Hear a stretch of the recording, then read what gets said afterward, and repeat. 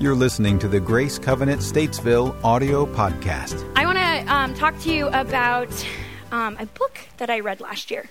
So the book is called Lineage of Grace by Francine Rivers. Has anybody heard of that book before? Yeah. So I actually read it as part of my Advent reading. Lineage of Grace goes through the story of the ladies in Jesus's lineage.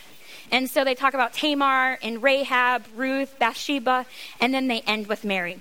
So surprisingly enough, in the book, then it's like a creative telling of their stories. And so, it reads like a fiction novel. My favorite person in that lineage to be portrayed by Francine Rivers was Rahab.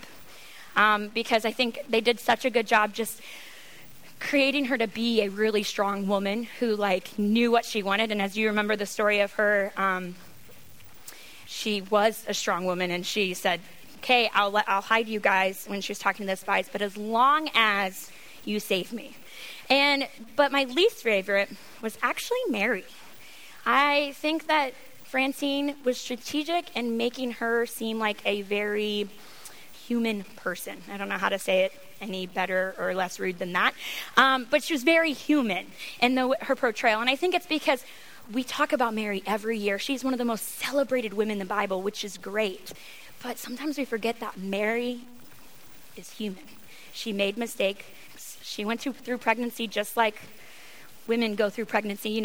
She was a very human person that God chose to use.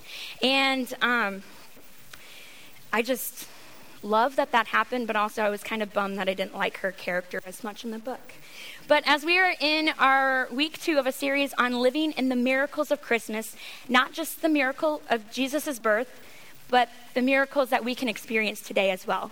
Our hope as we journey into this series is that each of us submit ourselves to the Christmas story and find what new work God wants to do in and through us. So I want to invite you in as we dive in today to this main player's life. There is a reason God used who he used, and I don't think it was because of some spectacular skill. He didn't choose, we're going to be talking about Joseph, he didn't choose Joseph because of his ability to craft a table, even though that's super cool. Last week, we looked into the story of Mary, a young girl who was chosen to be the mother of the Savior, a woman who was available, humble, and willing to be used by God. And as we think of the miracle of Christmas, I want us to think about 3 things really quick. The first one is the miracle God brought to us through the birth of our Savior. The second is the miracle God births within us, the work that he wants to do in our inner lives. And the third is the miracles God births through us, what he wants to do through us.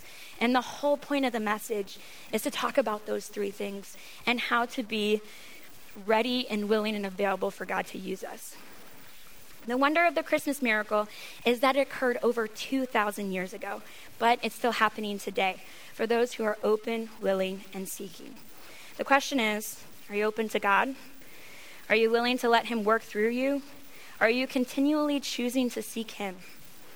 Although Jesus was conceived by the Holy Spirit, we would need an earthly father, one who would be a willing participant in God's plan of redemption. It's interesting, those last 2 statements, willing is a big one in there, willing participant. So Joseph is the willing participant we'll be talking about today. And as I think back to the Lineage of Grace, that book I read, I would say my favorite male counterpart in it would actually be Joseph. There's not much of him about in the Bible, but he was portrayed by Francine Rivers as a sensible, pious man. What we do know about Joseph is that his father was named Jacob. His hometown was Bethlehem in Judea, but he lived in Nazareth in Galilee. That meant that Joseph and Mary had to travel about 95 miles to register for the census. He is from the royal line of David. The genealogy in Matthew 1 makes that clear. He was a carpenter by trade, and he was a religious man, a devout keeper of the law, which is what we'll get into in just a second. But let's take a glimpse into his story with this video.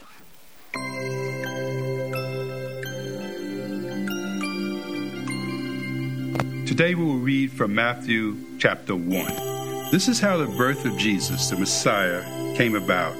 His mother Mary was pledged to be married to Joseph, but before they came together, she was found to be pregnant through the Holy Spirit.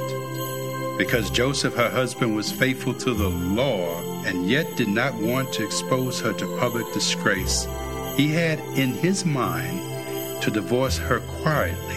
But after he had considered this, an angel of the Lord appeared to him in a dream and said, "Joseph, son of David, do not be afraid to take Mary home as your wife, because what is conceived in her is from the Holy Spirit. She will give birth to a son, and you are to give him the name Jesus, because he will save his people from their sins." All of this took place to fulfill what the Lord had said through the prophet. The virgin will conceive and give birth to a child, and they will call him Emmanuel, which means God with us. When Joseph woke up, he did what the angel of the Lord had commanded him and took Mary home as his wife.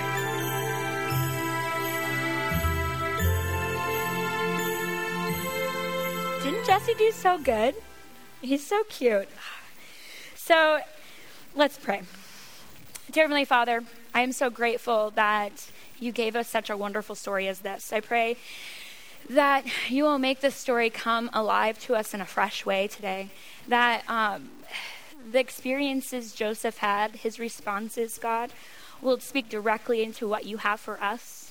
And God, the way that you want to use us. I pray that you will open our ears and our hearts and prepare our lives for the miraculous work you want to do in us and through us. In Jesus' name I pray. Amen. As Joseph was considering his options and how he should respond to the crisis at hand, he is encountered by an angel and invited into the miracle of Christmas. What about this man made him a candidate for God's miraculous work? I think the first thing is he took a moment to consider his options. And then he did the kindest thing he could for Mary, even though all evidence pointed to her cheating on him. These early decisions set him up to be a candidate for God's miraculous work. So who are the candidates for God's miraculous work? I think there are three types of people that Joseph represents that speak to what posture we can take. So please take notice that none of these are hitting at specific talents, and that all of them are our attitudes and our responses to what God has for us. So the first one is responsive people. It says in Matthew 1:24, when Joseph woke up, he did what the angel of the Lord had commanded him, and he took Mary home as his wife. Man, for him, it seemed like a simple response. He heard God's command and he responded. He could have explained away the event as merely a dream, that it had no consequence to his current reality, and continued to divorce her. It would have been an easy fix instead of the complicated one that he chose. But he didn't do that. He did what God wanted him to. Jesus was willing to respond to the direction of the angel, even though he did not have all of the details. As God invited Joseph into the miracle of the birth of Jesus, he was a willing participant. When was the last time you moved forward with all of the details? When was the last time you chose to follow God even though you didn't know what was going on? So I went to college in North Dakota in a tiny little town called Ellendale, which sounds like a Disney Christmas movie thing. But the closest Walmart from Ellendale was 45 miles away. I say miles because for us, we would just say 45 minutes, but I realized that here 45 miles could be an hour and a half, right? But there was never any traffic, so 45 miles, 45 minutes away. And if we wanted much more than Walmart, we'd have to drive over an hour to get anywhere. So one wintry day, my friend and I, she was having a hard week, so I said, hey, let's go on an adventure.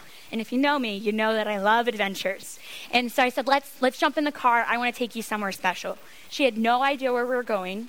The roads in North Dakota, you could take 35 to get to one place. So I knew if I took a non-normal route, she wouldn't have any idea. So we drove 2.5 hours up to Fargo. And Fargo, you've heard of Fargo, right, because of the movie. Fargo is a bigger town. It's pretty great. I actually love Fargo. And if it wasn't because of winter, I would love to live there. I think it's really cool. But the whole way up, she had no idea where we were going. I had a little TomTom GPS. Do you remember those? I had a TomTom GPS, and I turned it away from her so she couldn't see it as I drove up. And I took the strangest way to get there. I avoided all interstates. Fun fact, this is also surprising. Ellendale, it takes an hour to get to the nearest interstate. Just to give you an idea of how tiny this town in the middle of nowhere it was. And so I avoided all the interstates, and we got up to Fargo, and I actually took her to her favorite restaurant, which is Red Lobster. 2.5 hours for Red Lobster. It was great. But I really like this story, and I really like that I was able to surprise her in such a way and that she trusted me enough to go along with it for 2.5 hours on the road. And it was just for dinner. And I think sometimes God wants to say, hey, just trust me. You know, you might not know the end result right now, but eventually you'll figure it out, just like I did to my friend. In God's sovereign plan, he has chosen not to manipulate or control the human will. Therefore, to be a candidate for the miraculous work that the Holy Spirit would birth in you, there must be an openness and a willingness to be used. And I love that. I love that. It's also very frustrating because sometimes I'd like him to answer my prayers on how to fix people that I know, right? But I love that he doesn't go against our will and that we have a part to play in this story. So there's an anthem from my youth, a worship song that would bring tears to my eyes every time I thought about God's calling on my life. I remember sitting at youth camp and this song just, them. You know, when you're at youth camp, if you've been, you know that, like, it's just a whole nother world. God's Spirit just feels so much stronger. I think there's something to do with you being away from all the distractions and stuff, but it is such an intense emotional experience, and this song just took it out of me every time. The song was by Desperation Band, and it goes like this. You're calling out, who will go? I will go. I will live the life. I'll give it all for Jesus Christ. I'll tell the world that you are God. I will go. Hear my battle cry. Give me wings so that I can fly and tell the world that you are God. God, he's just looking for people who will simply respond, here I am. Use me. Send me. Flow your plan through me. We never know how God is going to use us and where he is going to take us to be candidates. Not only must we be responsive, but we also must be courageous, which takes us to our second point. God is looking for courageous people. Joseph, it says in Matthew 1:19, to whom she was engaged. Oh, can you go back to the scripture? I always forget. I need to look at the screen, not my notes for the translation, because fun fact, this NIV that's used here is 1984, not 2011. And you can't get 1984 translation of NIV anywhere on the internet unless you own a Bible from that time. So, because Joseph, her husband, was a righteous man and did not want to expose her to public disgrace, he had in mind to divorce her quietly. There's no doubt that as Mary's pregnancy began to reveal itself, people began to ridicule, accuse, and condemn Joseph for it. It required courage to move forward in the adversity. As we learned last week, the idea of being pledged to be married actually means that you're married. You're just not living with that person. And so this speaks to not only his courage to do the right thing, but his sense of morality. You know, he decided, I'm going to do the right thing, even though it might look badly on me, and I am not going to blame her. I'm not going to cast blame. I'm just going to divorce her and pretend like none of this actually happened. So one of the things that I always like to do, especially since March, when, you know, we were all stuck at home, is and I think I've talked about it before, I created a prayer wall in my room. It's now moved into my journal. And one of the things that I always prayed for, like a general overarching prayer, is prayer for wisdom during the pandemic. And so what I would do is I specifically targeted the leaders in our government. I specifically targeted our senior pastor and everybody who's decision makers at our church. And I asked God for wisdom for them, that God would give them wisdom. But I also asked for, and I think this is important, courage to do what wisdom says. because to live a life of wisdom and to walk in that, you have to be incredibly courageous because the world says the complete opposite all the time. And I think doing the right thing takes a tremendous amount of courage. And courage doesn't necessarily mean that you aren't scared. Courage says that even though you're scared, you're going to move forward. Courage is a muscle to be worked. So I actually have a quick story. So last year around this time, my friends and I went to Beach Mountain, and we decided to go skiing. It was a great trip, loved every second of it until I got to the mountain and decided to ski. So I have never skied down a mountain before. I've only done cross country when I was in 6th grade and on a field trip. So I don't even have great experience with that. And so we get to the mountain, and my friends encourage me because they're all avid skiers from like Colorado and stuff. They're like, go take the class and then you'll be ready to go on slopes with us. I said, great. So I take the class. It wasn't a great experience. I won't get into details. If you want to know, ask me later. But after the class, I was like, I'm ready to go. So I jump on the ski lift with a good friend of mine. He's, out of all of my friends, he's probably the most patient and the best teacher. And so he is telling me what I need to do as we're going up. He's like, okay.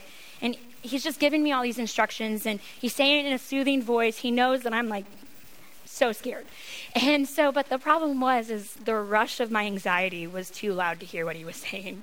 And then logic fled when we got to the top of the lift and it was my turn to get off. And so what happened was I go to take, I don't know. I'm not even going to try to explain to you what I did because I probably did it wrong.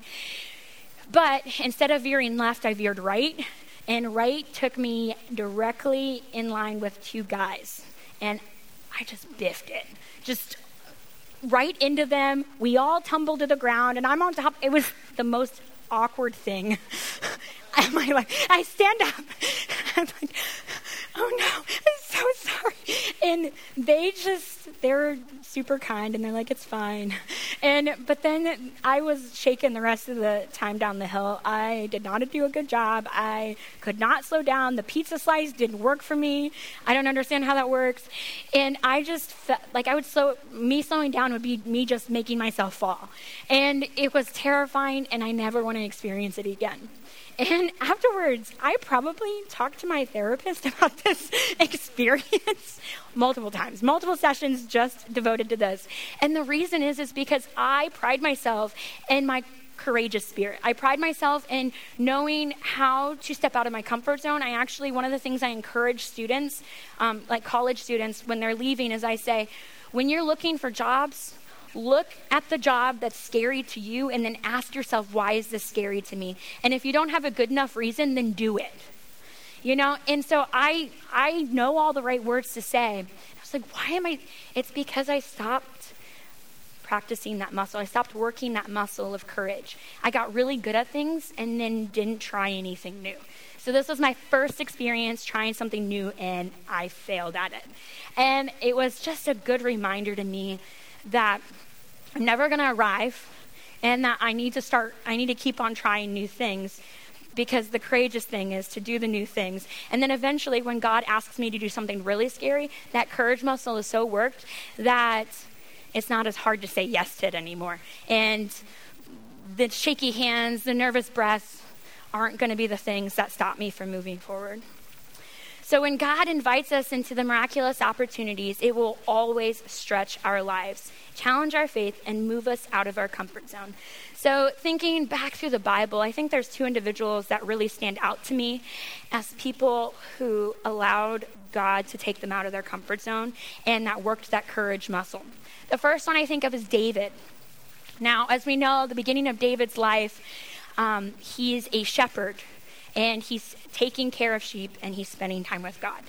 And a couple of things that happen is, as I guess happened with shepherds, animals came to attack the sheep. And he killed a lion, and he killed a bear. Now, that in itself is a courageous moment, right? You can tell this guy is strong and that he's a little fearless. And then later on in the story, he finds himself up against a giant of a man, Goliath, somebody Israelites were terrified of. And he stands up courageously to the giant. And I think he was able to do that because of those courageous muscles he was working before with the bear and the lion. Another person I think about is Joshua. And what I like about Joshua is he was such a moral guy. He made such good decisions, even when everybody else made bad decisions. And he was actually he took over for Moses, if you remember. And the thing about Joshua, though, that's my favorite, is he still needed encouragement. It says in Joshua 1:7-9, "Be strong and courageous. Be careful to obey all the instructions Moses gave you. Do not deviate from them, turning either to the left or the right. Then you will be successful in everything you do. Study this book of instruction continually. Meditate on it day and night so you will be sure to obey everything written in it. Only then will you prosper and succeed in all you do. This is my command. Be strong and courageous. Do not be afraid or discouraged, for the Lord your God is with you wherever you go." You see, God, he's looking for responsive people. He's looking for courageous people. He's also looking for obedient people. In Matthew 1:24, it says, "When Joseph woke up, he did what the angel of the Lord had commanded him and took Mary home as his wife." Joseph's simple obedience opened the way up for God to use him in the miracle of the Christmas story and as a key influencer in the life of Jesus. Man, I can't imagine being a parent to Jesus. So that story I told you of my friend and I going up to Fargo, what I didn't tell you is on my way back from our trip to Fargo, we hit a snowstorm.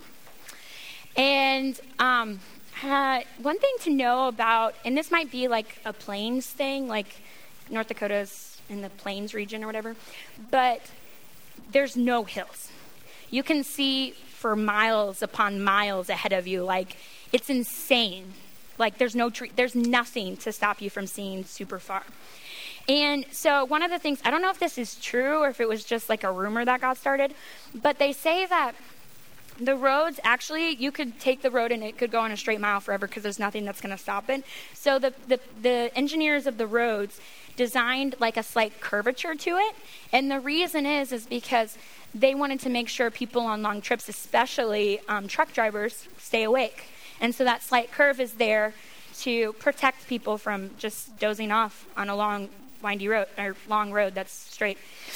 And so we hit the snowstorm on the way home. I can't even remember, it was years ago, how far out we were. But it was bad enough that I couldn't see the road. So it wasn't whiteout conditions quite yet. The wind hadn't hit quite yet.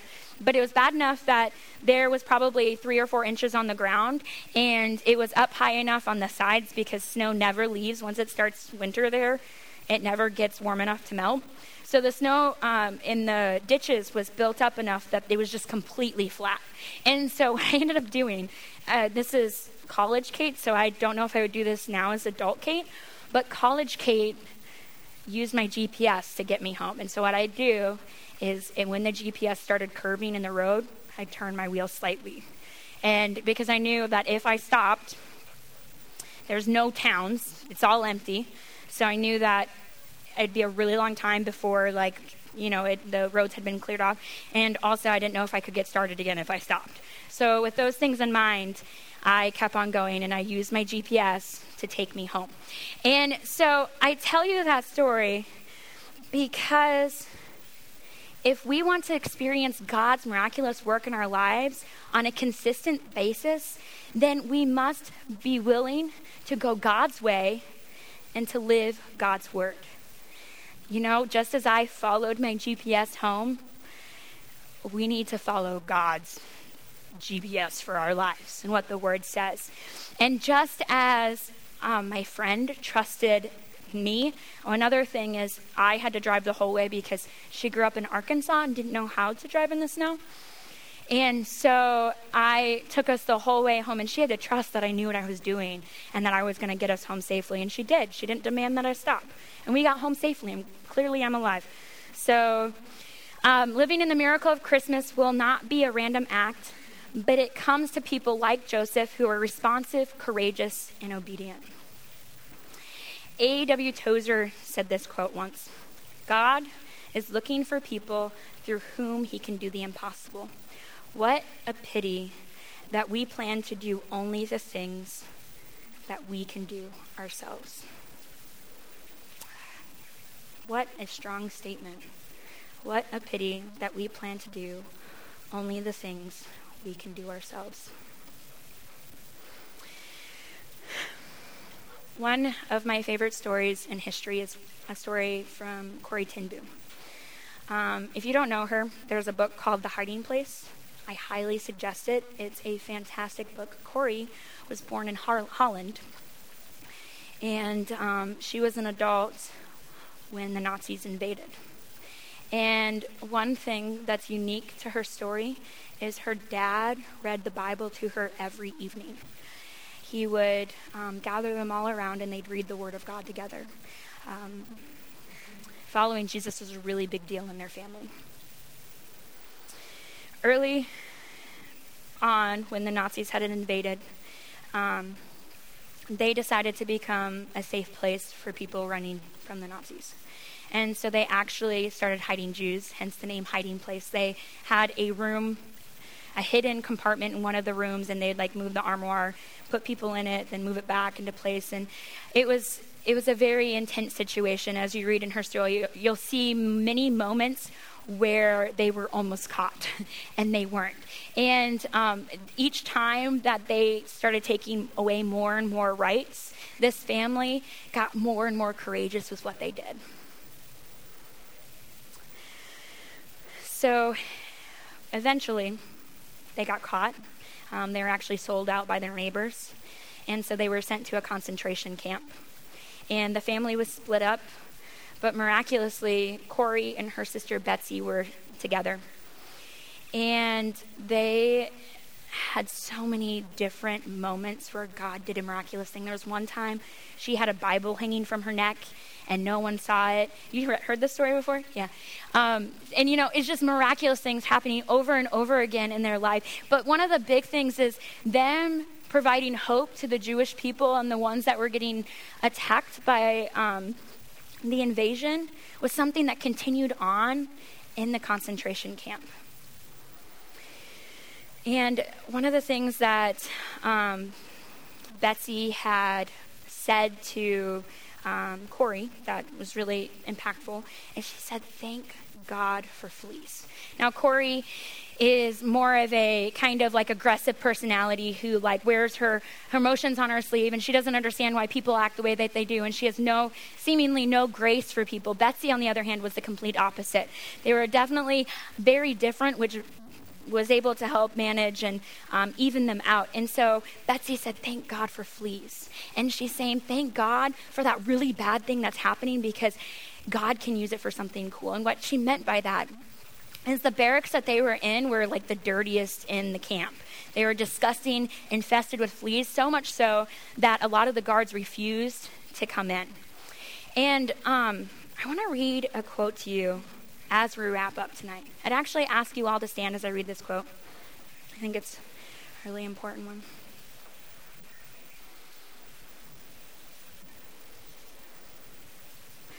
Imagine they're sitting around in the barracks, and as I said, they encouraged others in it. They knew that they had a story worth sharing, even if it would cost them their lives. And as they're reading the Bible, this is what she said: "Like waifs clustered around a blazing fire, we gathered about it, holding out our hearts to its warmth and light. The blacker the night around us grew, the brighter and truer and more beautiful burned the Word of God. I would look about us as Betsy read, watching the light leap from face to face, more than conquerors. It was not a wish, it was a fact. We knew it, we experienced it minute by minute. Poor, hated, hungry, we are more than conquerors. Not we shall be, we are." Friends, in this Christmas season, we may see that we are all more than conquerors. Our circumstances do not look as bleak as Corrie's did. But just as she and her sister leaned on God to use their circumstances for his glory, let us decide to the same this Christmas season. I want to remind you of the name of our series, The Miracles of Christmas. What was, what is, and what will be. God wants to use you for those things. He wants you to be responsive, courageous, and obedient. So I invite you to open your hands up to the Heavenly Father in expectation and surrender as we close our time together in this prayer. God, we come before you today full of faith from the stories of the faithful. We come responsive, courageous, and obedient to your will. Use us as you will this Christmas. We give you our fears, our expectations, and our circumstances. May you birth something within us and through us. Above all, we submit our will to yours, Heavenly Father. In the name of our precious Savior, Jesus, I pray. Amen. For more information on Grace Covenant Church, our service times, ministry opportunities, directions, and more, visit us at gracecovenant.org.